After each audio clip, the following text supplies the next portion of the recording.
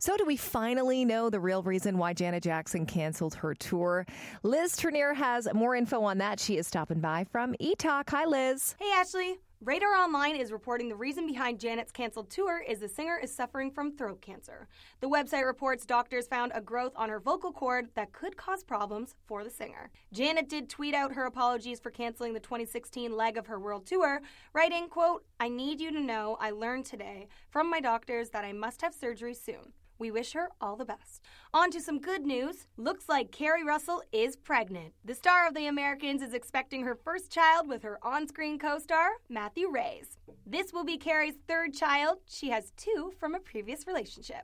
And finally, yesterday we reported about the controversies surrounding a lack of a Ray game piece in the new Star Wars Monopoly game. Well, Hasbro has announced it will be adding a Ray game piece sometime this year. No word yet on whether it will replace one of the 4 male characters that already come with the game. But that's not all. It's just been announced that in only 20 days, Star Wars The Force Awakens is now the #1 grossing movie in North American history, beating out James Cameron's Avatar.